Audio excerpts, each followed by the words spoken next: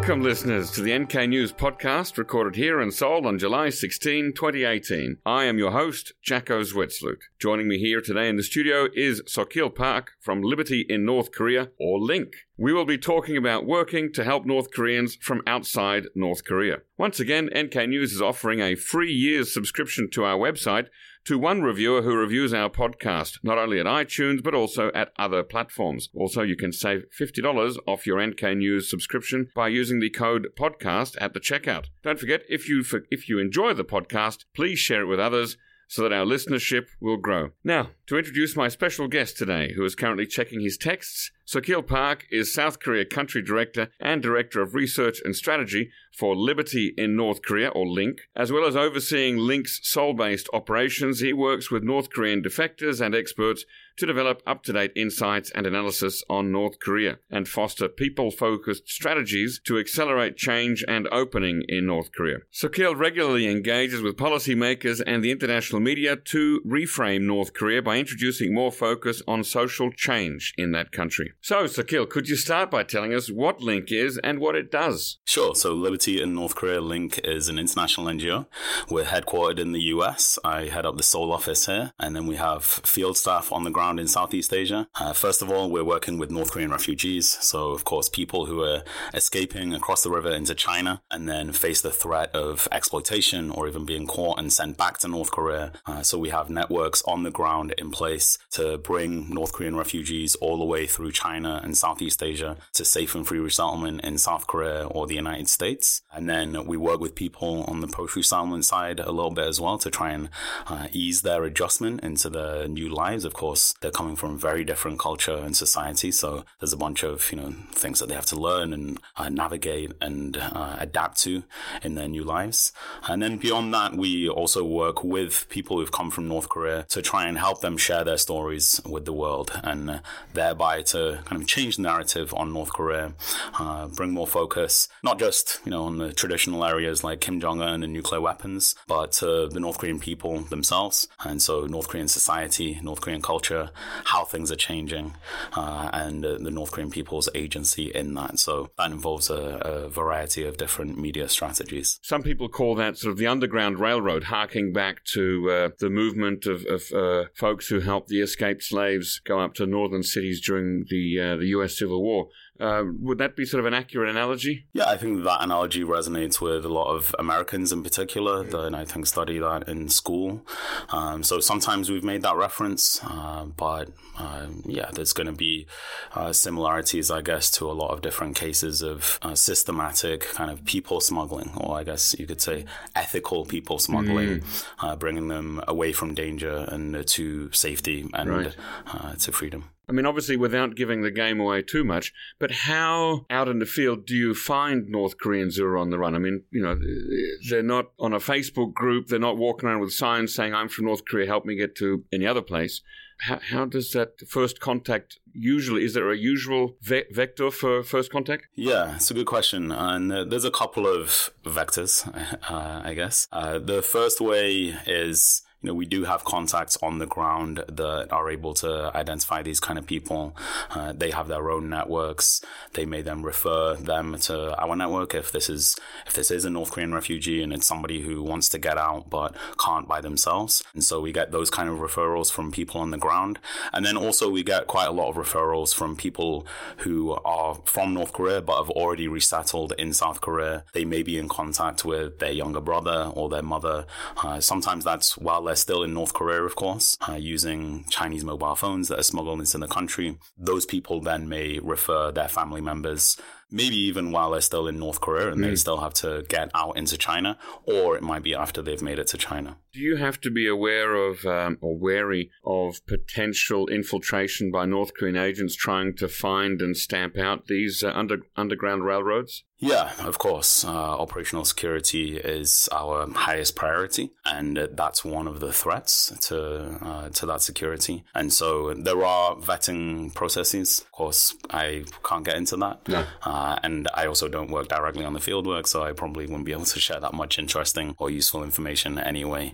But both from the North Korean authorities and the Chinese authorities, they're of course not friendly to our work, and so it has to operate under their radars. Now, similar question but different context. How do North Korean refugees who have already come to South Korea find out about Link, or vice versa? I mean, again, there's no refugee phone book, and I've met a couple of refugees in my experience who hadn't heard about Link until I mentioned it to them. So how do you go about finding people? It's fairly organic. We've been responsible for bringing hundreds of North Koreans to South Korea at this point. I think that's already over 800 people that have come through our networks.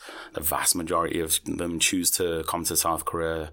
A small number go to the United States. So that's North Korean refugees and some of their children that are born in China as well. So technically not North Korean refugees themselves. And so those people are obviously familiar with us as an organization. And then there's also just, another, I don't know how many 100 people who have been in contact with us in some way, maybe participating in one of our programs or working on some kind of project with us. And so there's definitely North Koreans out there who aren't familiar with us, including people who have resettled in South Korea. But I would say that the population that are familiar with us or maybe have heard of us to some extent is probably growing year by year. And how does Link differ from other organizations that help North Korean people? And do you liaise with or cooperate with other organizations? Yeah, so we don't really have kind of official partnerships with specific organizations, but there is quite a lot of information sharing,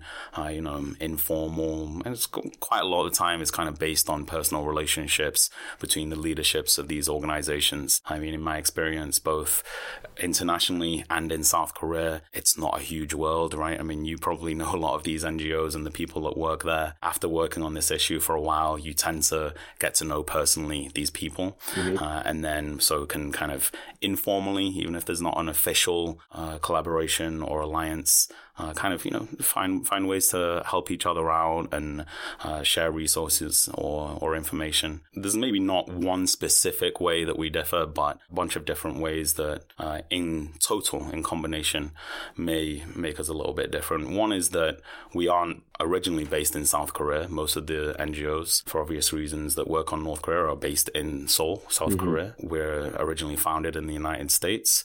So we're actually one of the few organizations that's dedicated to the North Korea issue that has offices in different countries. We're, in general, a fairly young NGO, although sometimes I don't feel like that these days. We're also non-religious and non-political, and that extends as far as not receiving money from any government, whether it be the US or South Korean governments. And so, there are different organizations that may be similar to us in certain ways, but in total, those are maybe some of the ways that mark us out. Now, you work with North Korean refugees, but you prefer not to use the word defector. Why is that? Well, actually, I kind of use both. I use the terms somewhat interchangeably.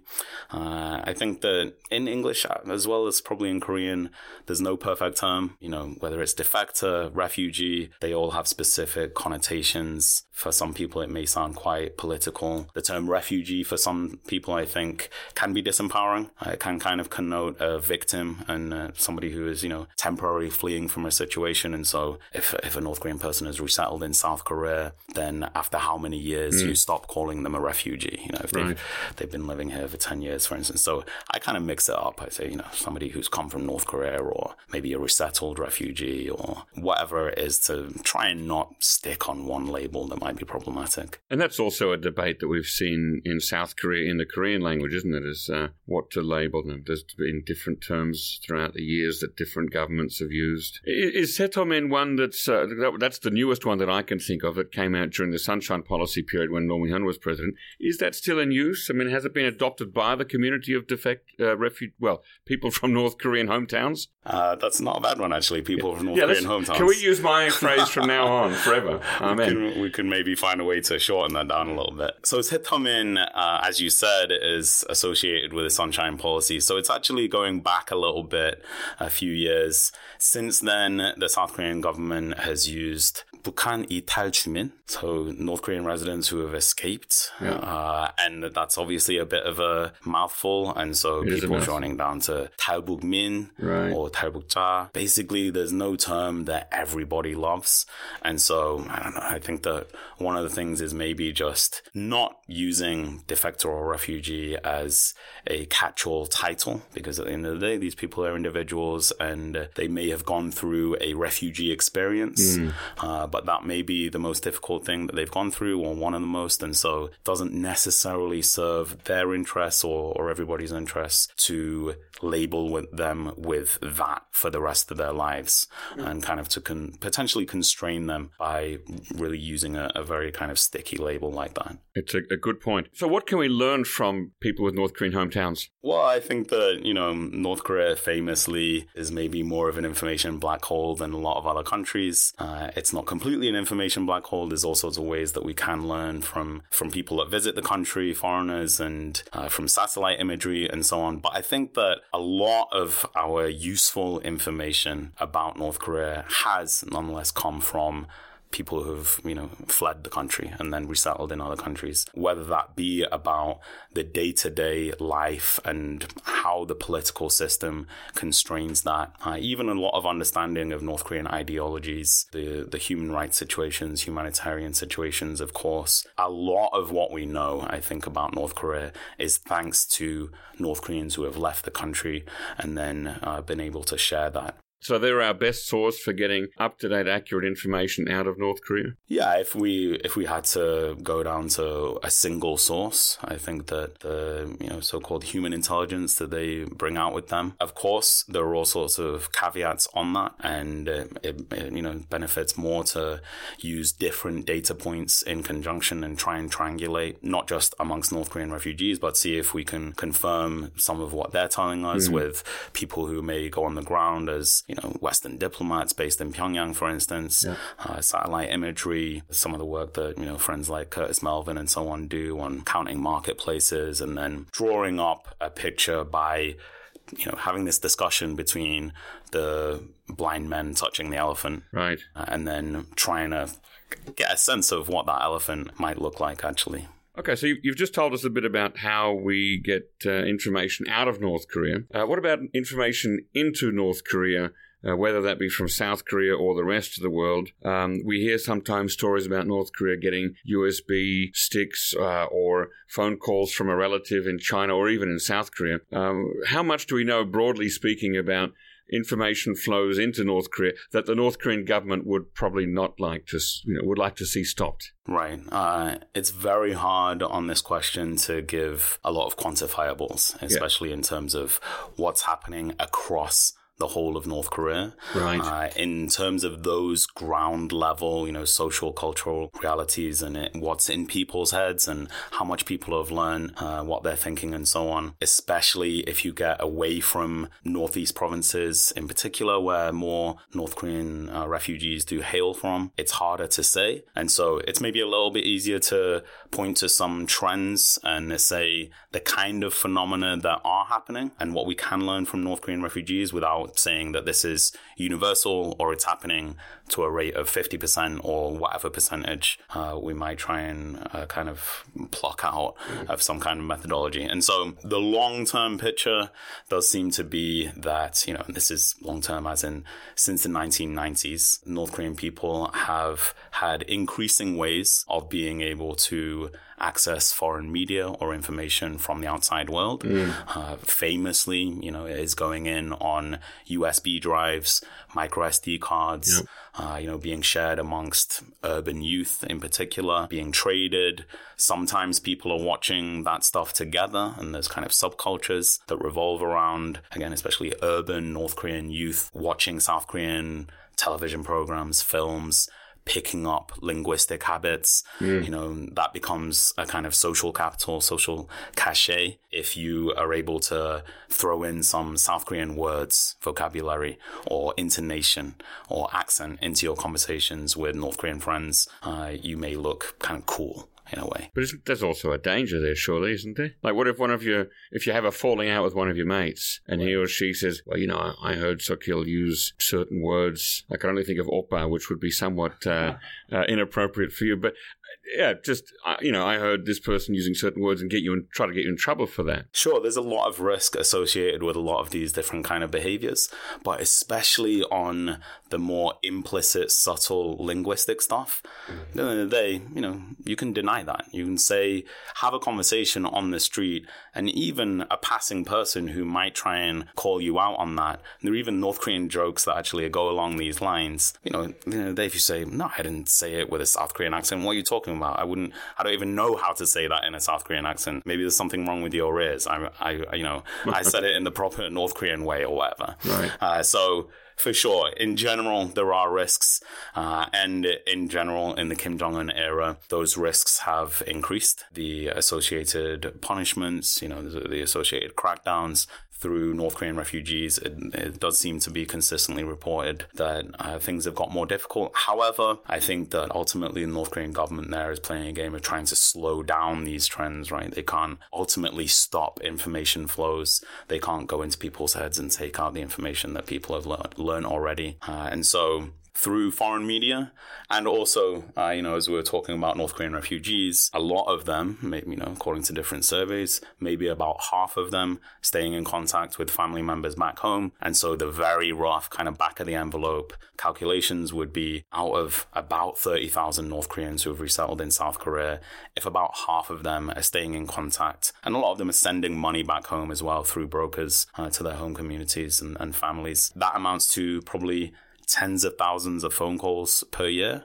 directly between, North Koreans who have resettled here and their home communities. And so that's significant communication, information, infiltration or contamination from the North Korean government's point of view. And then also the resources as well. Perhaps, tens of millions of dollars going from North Koreans who've resettled here and sending that back to their home communities. Would it be that much? Yeah, again, very rough calculations being if you have about 15,000 people sending even just $1,000 each per year, then that would be $15 million. And a lot of people, it seems, are able to send more than $1,000 per year. And so you're looking at potentially, again, very roughly low tens of millions of dollars, maybe 15, 20.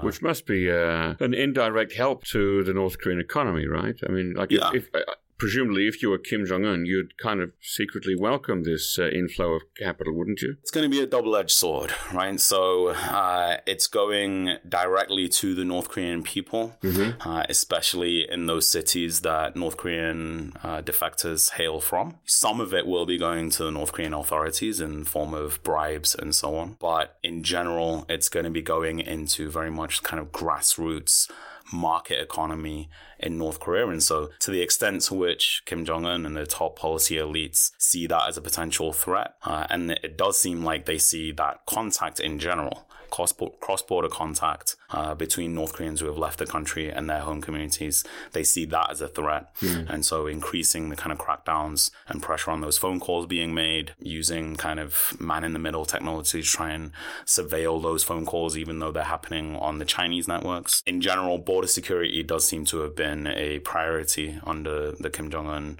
administration. And so it's probably kind of a double-edged sword, but overall, they're probably trying to crack down more than anything. Now, tell us about the documentary film, The Jangmadang Generation. What's it all about? Where can people see it? Sure. So The Jangmadang Generation is our latest documentary. We actually released the English version late last year with The Washington Post. So if you search The Jangmadang Generation, you'll be able to see it on the Washington Post site, or we also have it on our own sites. And so it's up there on Vimeo and so on.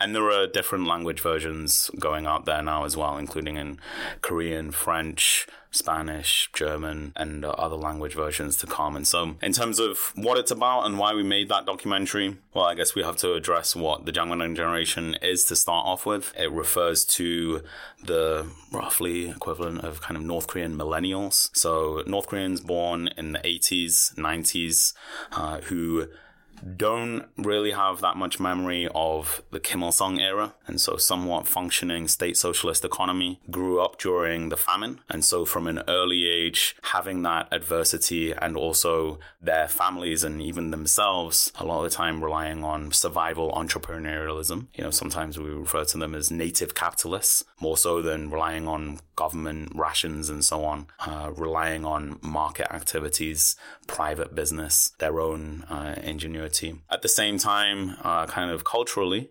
having this unprecedented access to foreign media, South Korean films, Chinese films, television programs, and so on, being smuggled into the country. And in fact, for people in some families, they will have probably received less schooling as well.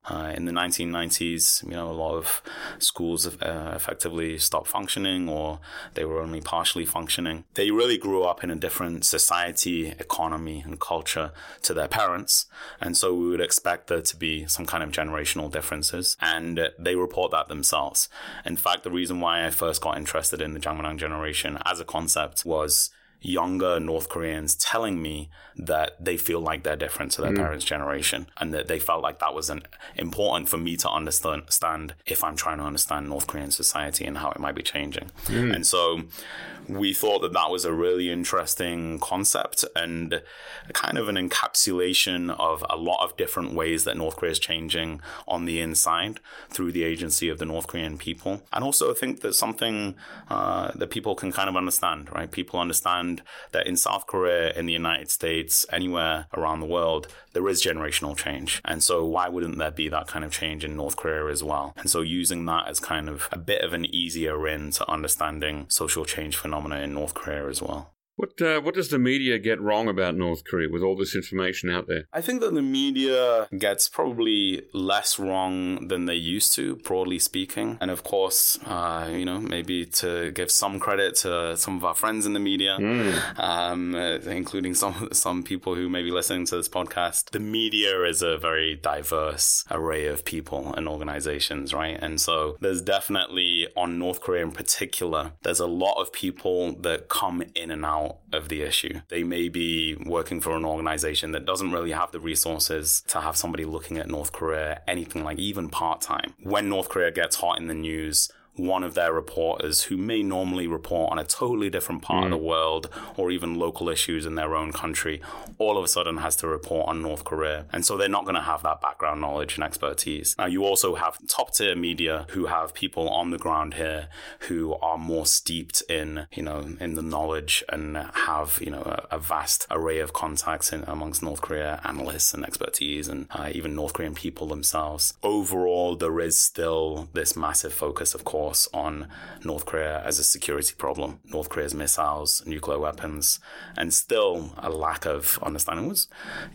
to some extent, understandably, of North Korea as a society, as a culture. I mean, for starters, it's the North Korean government that's to blame for that. They intentionally make their country and society hard to know from outsiders, and also through the process of isolating their people from the outside world. One of the reasons why maybe we've not made sustainable progress, or as much sustainable progress as we would have liked, as, quote unquote, we in the international community, concerned governments and so on, is maybe not having a sufficiently holistic and broad-based kind of strategy on North Korea. A lot of the time, the world deals with North Korea as a security problem, as a dictator with nuclear weapons and missiles, and we don't like that, so try and handle that. Of course, North Korea presents security problems, but it's a country.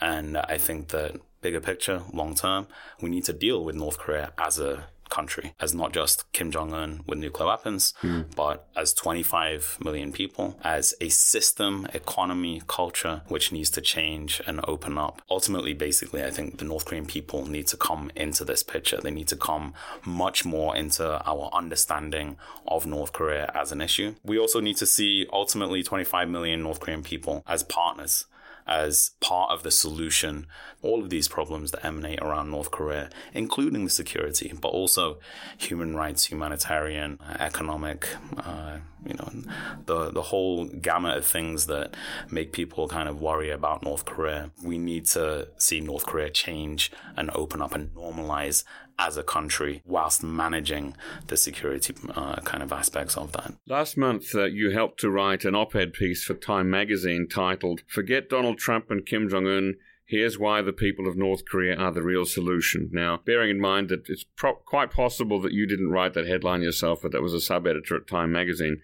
What do you think of the recent summit meetings between North Korea and South Korea and between North Korea and the USA? The summits have been positive. This is positive direction. A lot of it is the start of a process, I think. And there's some positives in there, but I think that in terms of maybe the missed opportunities to start off with all the way back before the first Inter-Korean summit, Foreign Minister Kang here explicitly telegraphing that human rights would not be on the table.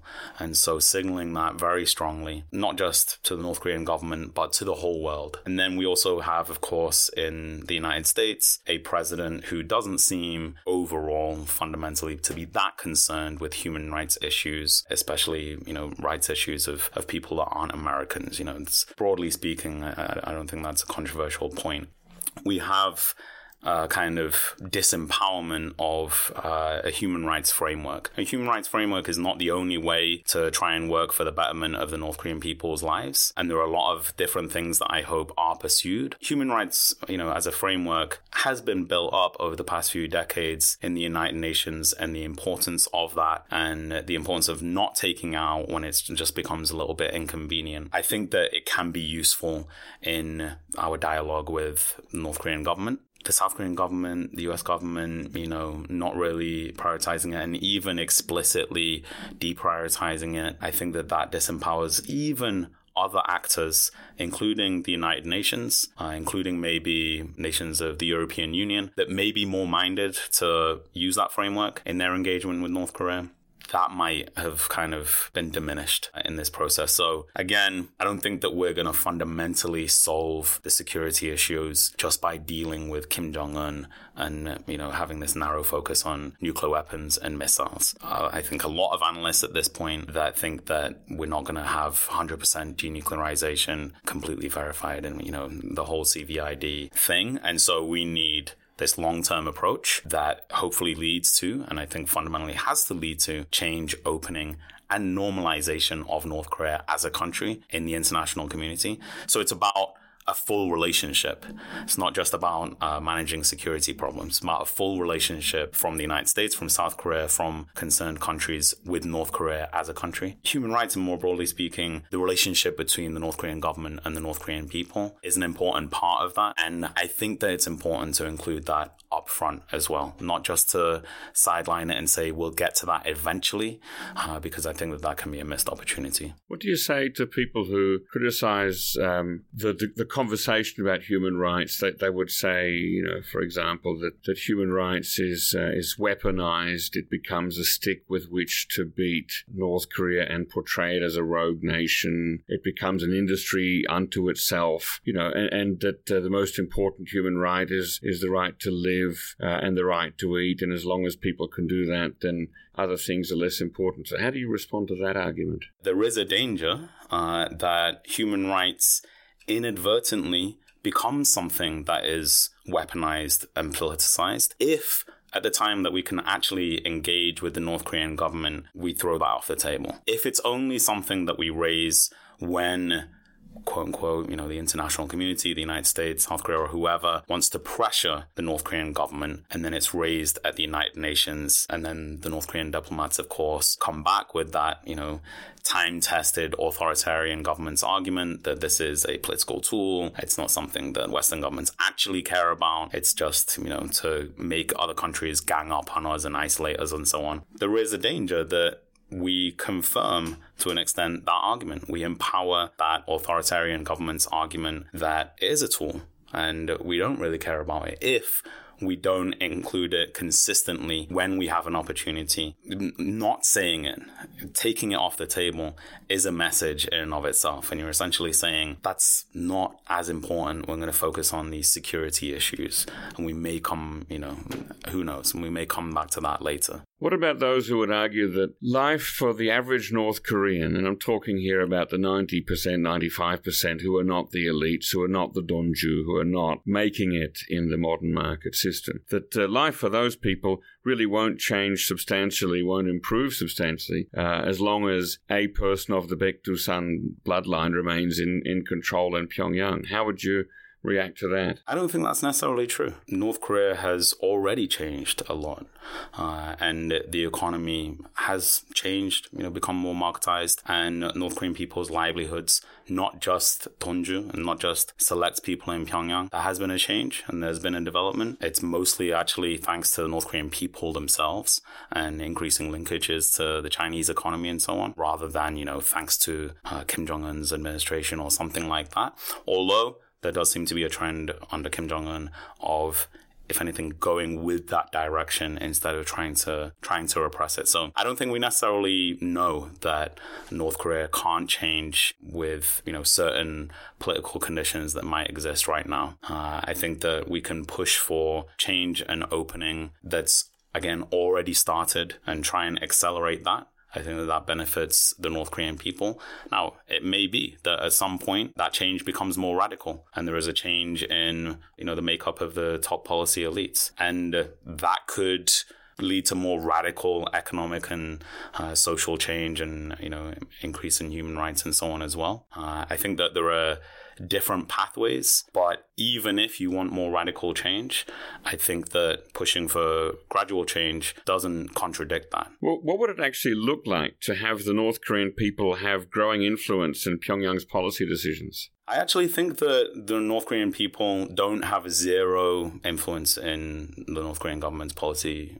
considerations. Things change in North Korean society, and the North Korean government reacts, and sometimes they have proactive strategies. I think that one of the things that we're seeing long term, I think this is a reasonable hypothesis, is that Kim Jong-un has a long-term kind of game plan. He's, at the end of the day, he's 34 years old right now. He probably has to think about another 4 or 5 decades in charge. He probably understands that the world outside him, South Korea is changing, China is changing. He still needs to be in power in 2060. It's going to be a very different world externally. And then internally, I think that he has a sense that things are changing inside. I think that we see the increase in rhetoric on the need for economic improvement. Even, this year in April, the so-called, somebody pointing to a pivot to the economy, the emphasis of security. This is all, pointing to a direction of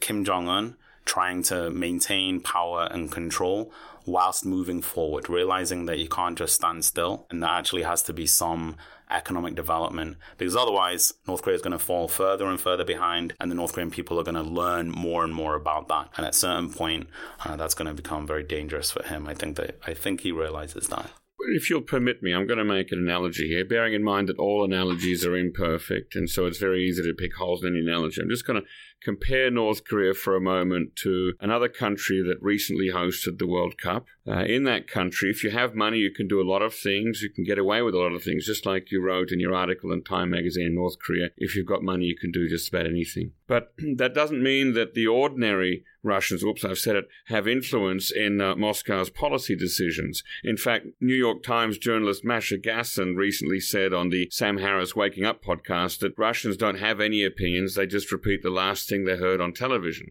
Not because Russia is a totalitarian state anymore. We know it's not. But there's a much more effective method of marginalizing people's influence on policy decisions and making sure that people don't solidify around certain core principles or ideas by keeping the media confusing. And that keeps people safe and out of trouble. It allows them to live their lives and make money as best they can, but the influence on policy decisions is negligible, and people are disenfranchised. The price of life is cheap.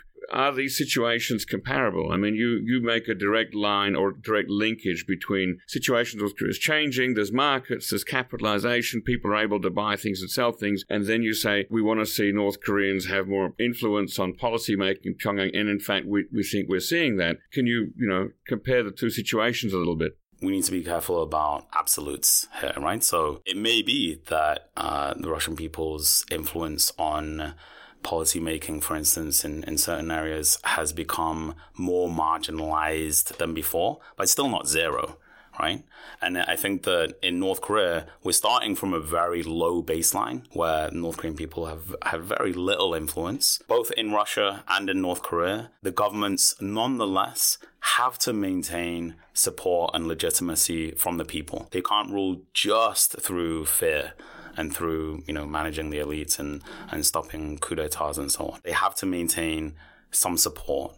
And the people have to buy into, the country is somehow going in the right direction. There is legitimacy for this leadership and so on. And so that's where I put it. It's very low level, but it's non-zero. And from a non-zero level, it can move in a more positive direction. To take it to the other extreme, if the North Korean people literally knew nothing about the outside world, if they knew nothing about China, if they knew nothing about South Korea, if there was no contact, no mobile phone calls, no foreign media being smuggled in and so on, and the North Korean people only had the choice of believing the North Korean government's narratives, propaganda films, and what they put out in the Rodong Sinmun and so on, then the North Korean government could completely run roughshod over them in information terms and in narrative terms, and also in terms of securing their legitimacy and control. They don't have that. They don't have complete control over the information space. And so the North Korean government has to reckon with a reality that both elites and ordinary North Koreans alike increasingly understand that not just they're behind South Korea economically and China, but that gap might be increasing, and they increasingly understand the reasons for that. That eats into, it degrades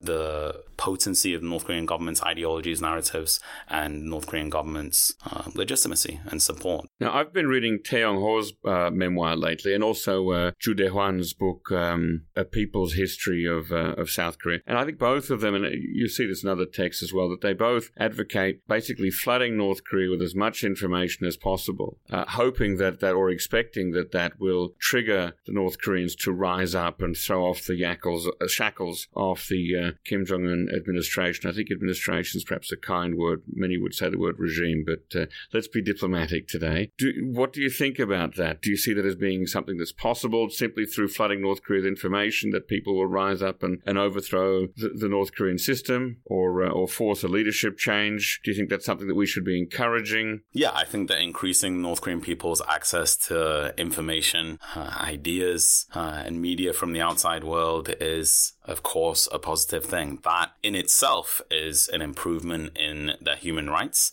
It's an improvement in their right to access information and even cultural rights.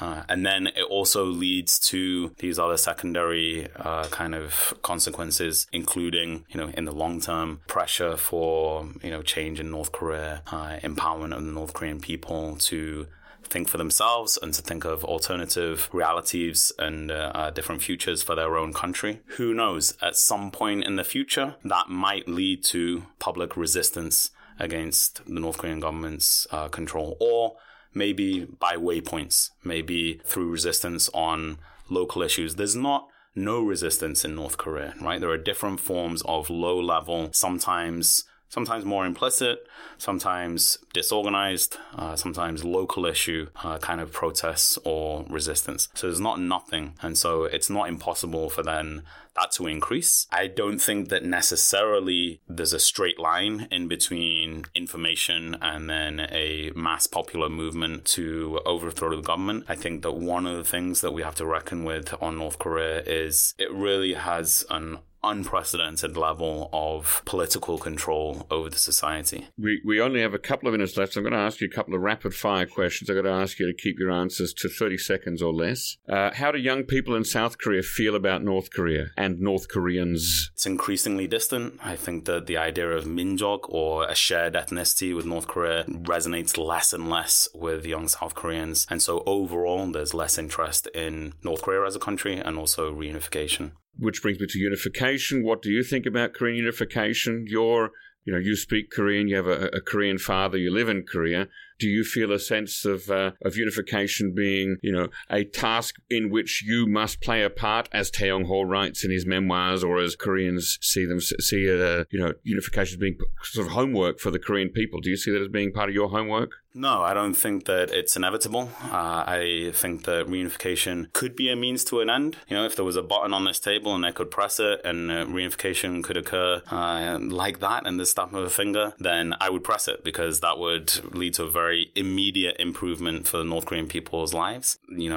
I don't think that that's the only way to secure improvement in North Korean people's lives either. So how do you dialogue with South Korean youth to keep them interested? You just mentioned that they're becoming more and more distant. I guess in order for Link as a movement to continue to grow and flourish, not only in South Korea but in other places, you have to keep people interested. How do you do that in South Korea? Well, thankfully, there are, a kind of niche of young South Koreans that are interested in North Korea. And so we have kind of a foothold that we can build on. And then it's just, I think, classic social mobilizing kind of campaigns. I think that one of the important things in South Korea is to open up the old frameworks that South Korean society and media and politics have interacted with North Korea through, and make it a lot more focused on the North Korean people as people, and try and gives young South Koreans opportunities to build empathy with their North Korean peers. I'm going to finish up there. Thanks very much to Saqil Park for joining us today in the studio. Thank you very much for having me. And don't forget, listeners, you can listen to all of our shows as well as read full bios and show notes on our website, www.nknews.org. In fact, I'm going to have Christina put up links to Link and also the Jangmadang generation and maybe even the Time magazine article that you co-wrote last month on nknews.org. NK News, of course, is the leading repository of North Korean news, research, and analysis, and we hope to see you there. And you can send feedback, comments, questions, or guest suggestions to podcast@nknews.org. Our podcast is produced by Arias Dare and facilitated by Chad O'Carroll and Christina Lee. Lastly, a reminder that one random reviewer per week will win a free subscription to the NK News website, so please review us after listening and you might win. And you can save $50 off your NK News subscription by using the code podcast at the checkout. And if you like, or even if you don't like this podcast, please share it with your friends. We want to hit 5,000 subscribers by the end of the year, or I might move to North Korea. Thanks very much, and listen again next time.